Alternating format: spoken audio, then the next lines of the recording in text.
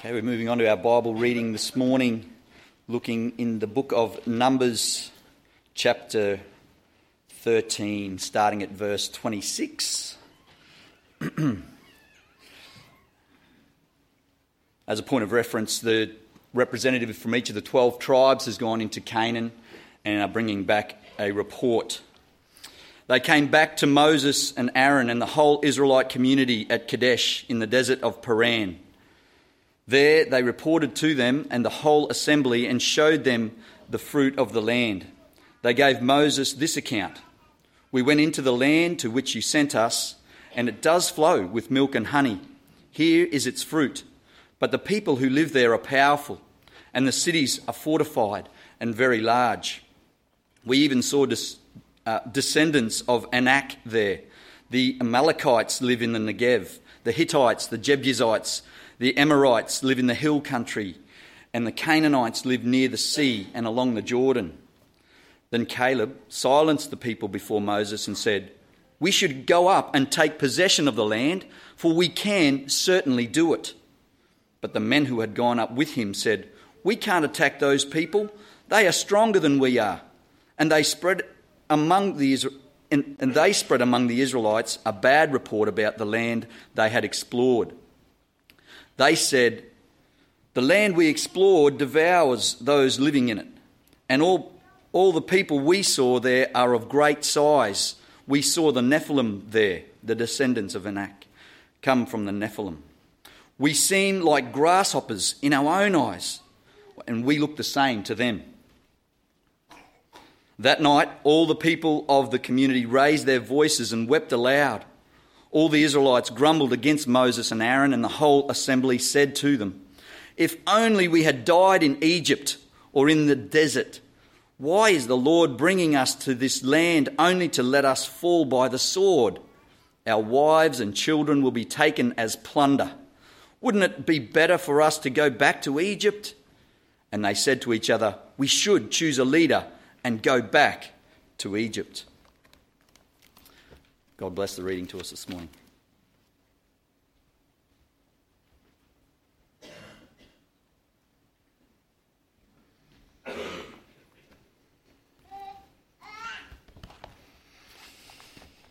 So we come to that point in the story of the Hebrew people where God has brought them to the border of the promised land and told them to go in to take that land. But fear looms large, too large, and a lack of faith in God has led the people to say no when God is saying go. Sometimes we also say no when God is saying go. Fear often holds us back. Fear of failure, ridicule, embarrassment, fear of change. This may mean that we fail to walk in the blessing that God has for us. We want the blessing, but we don't want to work for it. We want the blessing, but we don't want to step into the unknown.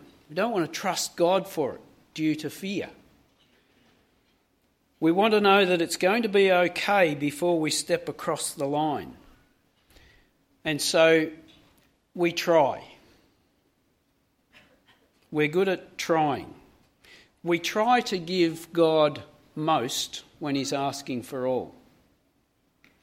And so we try not to get angry, or we try not to gamble as much, or drink as much, or talk gossip as much. We try not to watch porn as much, or we try not to spend as much money on our hobby that has become our God. We try. We want the blessing, but we don't want to totally surrender to God for it. We lack faith in God. We think we're going to lose something, and so we desire what used to be. Or at least we desire for things to stay the same. We don't want things to change. And so we come to our reading today.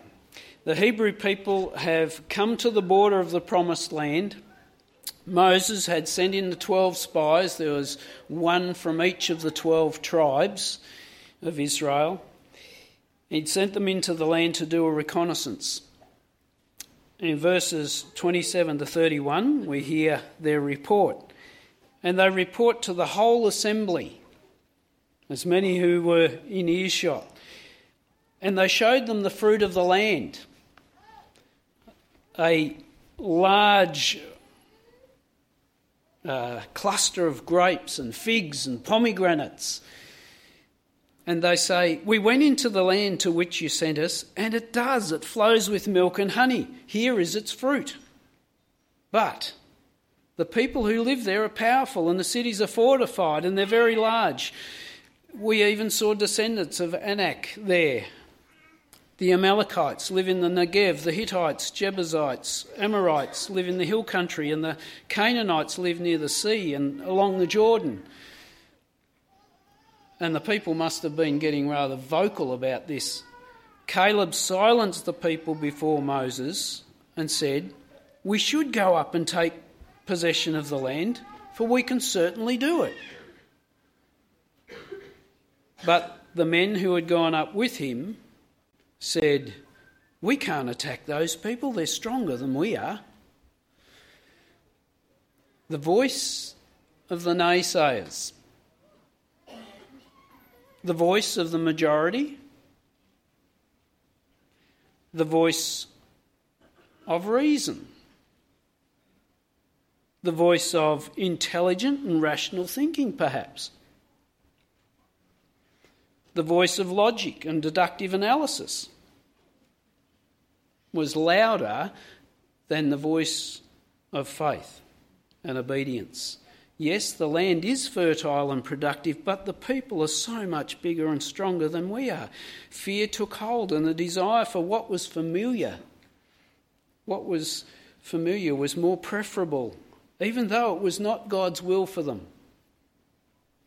Listen to verses 2 and 4 and notice both fear and a longing for the good old days comes out in verses 2 to 4. All the Israelites grumbled against Moses and Aaron, and the whole assembly said to them, "If only we had died in Egypt or in this wilderness. Why is the Lord bringing us to this land only to let us fall by the sword? Our wives and children will be taken as plunder. Wouldn't it be better for us to go back to Egypt?" And they said to each other, "We should choose a leader and go back to Egypt." Fear of calamity, dying by the sword, of wives and children being taken as plunder, fear of the unknown, and a hankering for what was led the 10 spies down a treacherous path whereby they exaggerate and they distort the truth. And they become a stumbling block to the path of blessing from the Lord. We need to be careful about our motives and about fear. And a longing after the familiar may hold us back from following after the Lord's will. Although Moses was their chosen leader by God, the people wanted to displace him and find another leader who would take them back to their familiar ways, back to the familiar days, back to Egypt. But as you sit here, don't you too wish that you could go back to a time that was better than it is now? We always look back through rose-coloured glasses and we imagine things to be better than they actually were. Because the truth be known, we weren't all that happy back then either. We just don't remember how dissatisfied we were. Because like the Hebrew people, we're mostly dissatisfied. It's very much a part of the human condition. Whatever stage or phase of life we are, We tend to be dissatisfied. But the Hebrew people wanted to go back. And I think, really? They wanted to return to a land that God had devastated with gnats and flies and frogs and rivers of blood and drought and hail and death. You want to go back to a devastated land? They wanted to return to a land where the people were still mourning the death of their firstborn sons. And who are they going to blame? They wanted to return to the same land that they had plundered the day before they'd left. Did they consider the welcome that Pharaoh would give them? I don't think so. They're not going to be welcome at all. Sure, they remembered the meat and the fish and the melons and the onions and the garlic. Did they forget about the slavery? Talk about rose-coloured glasses. We too may be dissatisfied at the moment, but do we really remember how things used to be? Hasn't all of life been somewhat dissatisfying the whole way along? And we too should realise afresh that nothing stays the same. Change is inevitable. Change is a constant reality in this life. Nothing stays the same. To be healthy, we need to accept change and remain close to our God who never changes. And so what do? Well, they return to their default position of complaint. Sometimes I wonder whether that's ours. Now, we've noted again and again throughout these series this year, their constant complaining. This time they're so unhappy that they're prepared to stone their leaders, Moses and Aaron. You can check it out in verse 10 of chapter 14. My guess is if it was you or I who had been Moses, we would have split. We're gone. We're out of there. See you later. I'm done. I'm sick of you complaining. But not Moses. He's overcome his discouragement that we were thinking about last week, where he was last week. He was so discouraged. He's overcome that discouragement. Once again, we see Moses reflecting the life of Jesus. Father, forgive them, for they know not what they do. As you continue to read chapter 14, you will again see Moses appeal to the Lord for leniency, asking him to forgive. And once again, you will see the Lord forgive the people for their lack of faith in him. You see, their complaints stem from their lack of faith in God. And it is such that God threatens to destroy them. Verses 11 to 12. God says, how long will they refuse to believe in me? He's talking to Moses. In spite of all the signs that I have performed among them, I'll strike them down with a plague and destroy them. But I'll make you into a nation greater and stronger than they are. Here they were, a whole nation within sight of the prize. Yet in their faithless state, in their grumbling, they actually consider returning to Egypt might be better, a safer course of action. That'd be better than fully trusting and wholeheartedly in the God who had provided food and water for them where there was no food and water.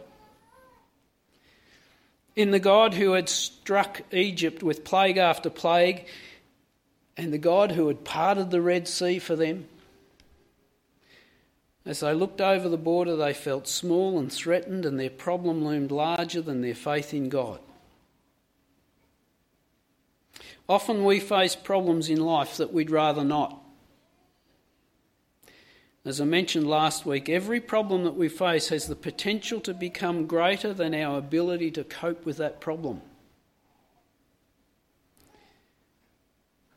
Who then is greater than the problem? Who is stronger? Omnipotent, omniscient, omnipresent, to whom is nothing impossible. Who are we really putting our faith in? God or ourselves? And so who are the Hebrew people putting their faith in? Well, it's not God. But once again, Moses stands in the gap and he prays. He appeals to God to forgive this stiff-necked people. He recognises that God is slow to anger. Verse 18, he is slow to anger and forgives sin and rebellion. And Moses asks God to display his forgiveness. What a challenge this is for us. All around us are stubborn, rebellious people.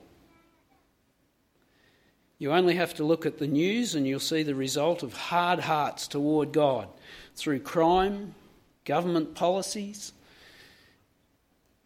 But are we praying? Are we asking God to forgive these people, to forgive our nation? And I wonder, is it because there are many people who are praying and asking God to display his forgiveness that this is why he hasn't destroyed us yet? And so what is God's response to Moses' appeal? God forgives the people for their faithless attitude toward him. He doesn't wipe them out, as he suggested that he might. And then he gives them what they're asking for. He doesn't actually let them go back to Egypt, but they're asking, we don't want to go into the promised land. And so he says, okay, your will be done. Your will be done. God forgives and then continues to bless the people with food and water for the next 40 years. He doesn't stop blessing them until this faithless generation has passed, and then he has the opportunity to take his chosen people into the promised land. And so a whole generation cut themselves off from what God had promised. The good things that God wanted to bless them with in the land that was flowing with milk and honey, they cut themselves off from that. Fear of failure and calamity, fear of change, a hankering after the good old days prevents them from walking in the full blessing of the Lord. All they had to do was trust him and walk with him. Instead, the voice of reason, intelligent and rational thinking, logic and deductive analysis, that was louder than the voice of faith and obedience. The Apostle Paul wrote about being careful how we look upon and judge one another. He said, I don't even trust my own judgment on this point. My conscience is clear, but that doesn't prove that I'm right. And so there may be times when we make decisions that are not according to God's will, because human logic is speaking louder than the quiet, still voice of God.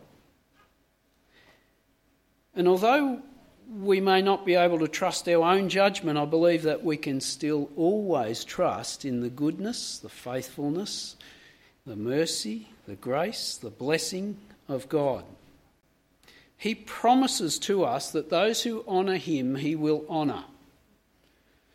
1 Samuel 2:30. So we may make poor decisions at times, but if we're still coming from a heart that is truly seeking to honour him, then he will honour us. He will still bless us. We'll still continue to know his love, his grace, his mercy, his forgiveness, just as the Hebrew people did in the wilderness for 40 years. We often see it as punishment. God simply gave them what they were asking for.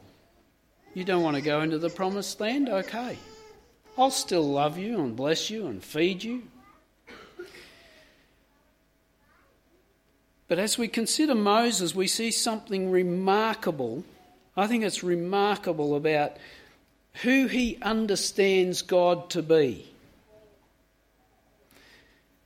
Moses had witnessed the strength of God, the powerful hand of God through the plagues, through his provision for his people on numerous occasions during their wanderings through the desert. The strength of God was on display.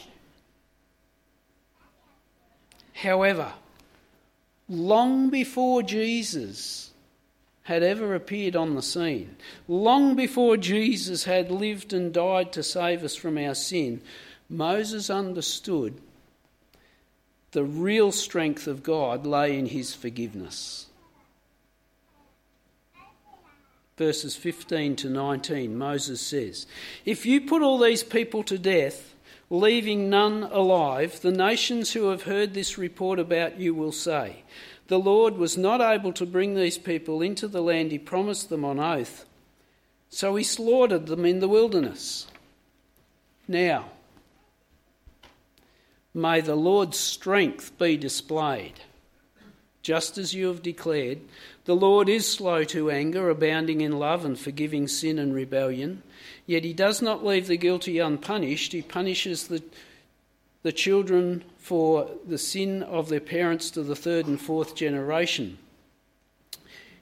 In accordance with your great love, forgive the sin of these people just as you have pardoned them from the time they left Egypt until now." Moses is more like Jesus than most of us. And yet he never knew. Jesus hadn't arrived yet. Although the people want to stone Moses to death, he says, "Father, forgive them, for they know not what they do." May the Lord's strength be displayed in accordance with your great love. Forgive the sin of these people. Moses understood that the power of forgiveness was greatest by far than any demonstration in the physical form of God's power. God's forgiveness is greatest by far. Oh, to be like Jesus. Oh, to be like Moses. To forgive those who have hurt us. If you want to come under the blessing of God, then fully surrender to him. Stop trying. Fully surrender to him. Jesus said, "Do not let your hearts be troubled. Trust in God, also trust in me." If you want to know his forgiveness, then repent. Turn away from your sin. Turn back to God. And if you're desperately wanting God to come through for you in some way, in some demonstration of power perhaps, I trust that you appreciate his forgiveness for your sin above all else. Appreciate his forgiveness for your sin above all else, above all other possible demonstrations of his power. After all, his forgiveness leads to eternal life. And he promises to walk with us through this life. Amen.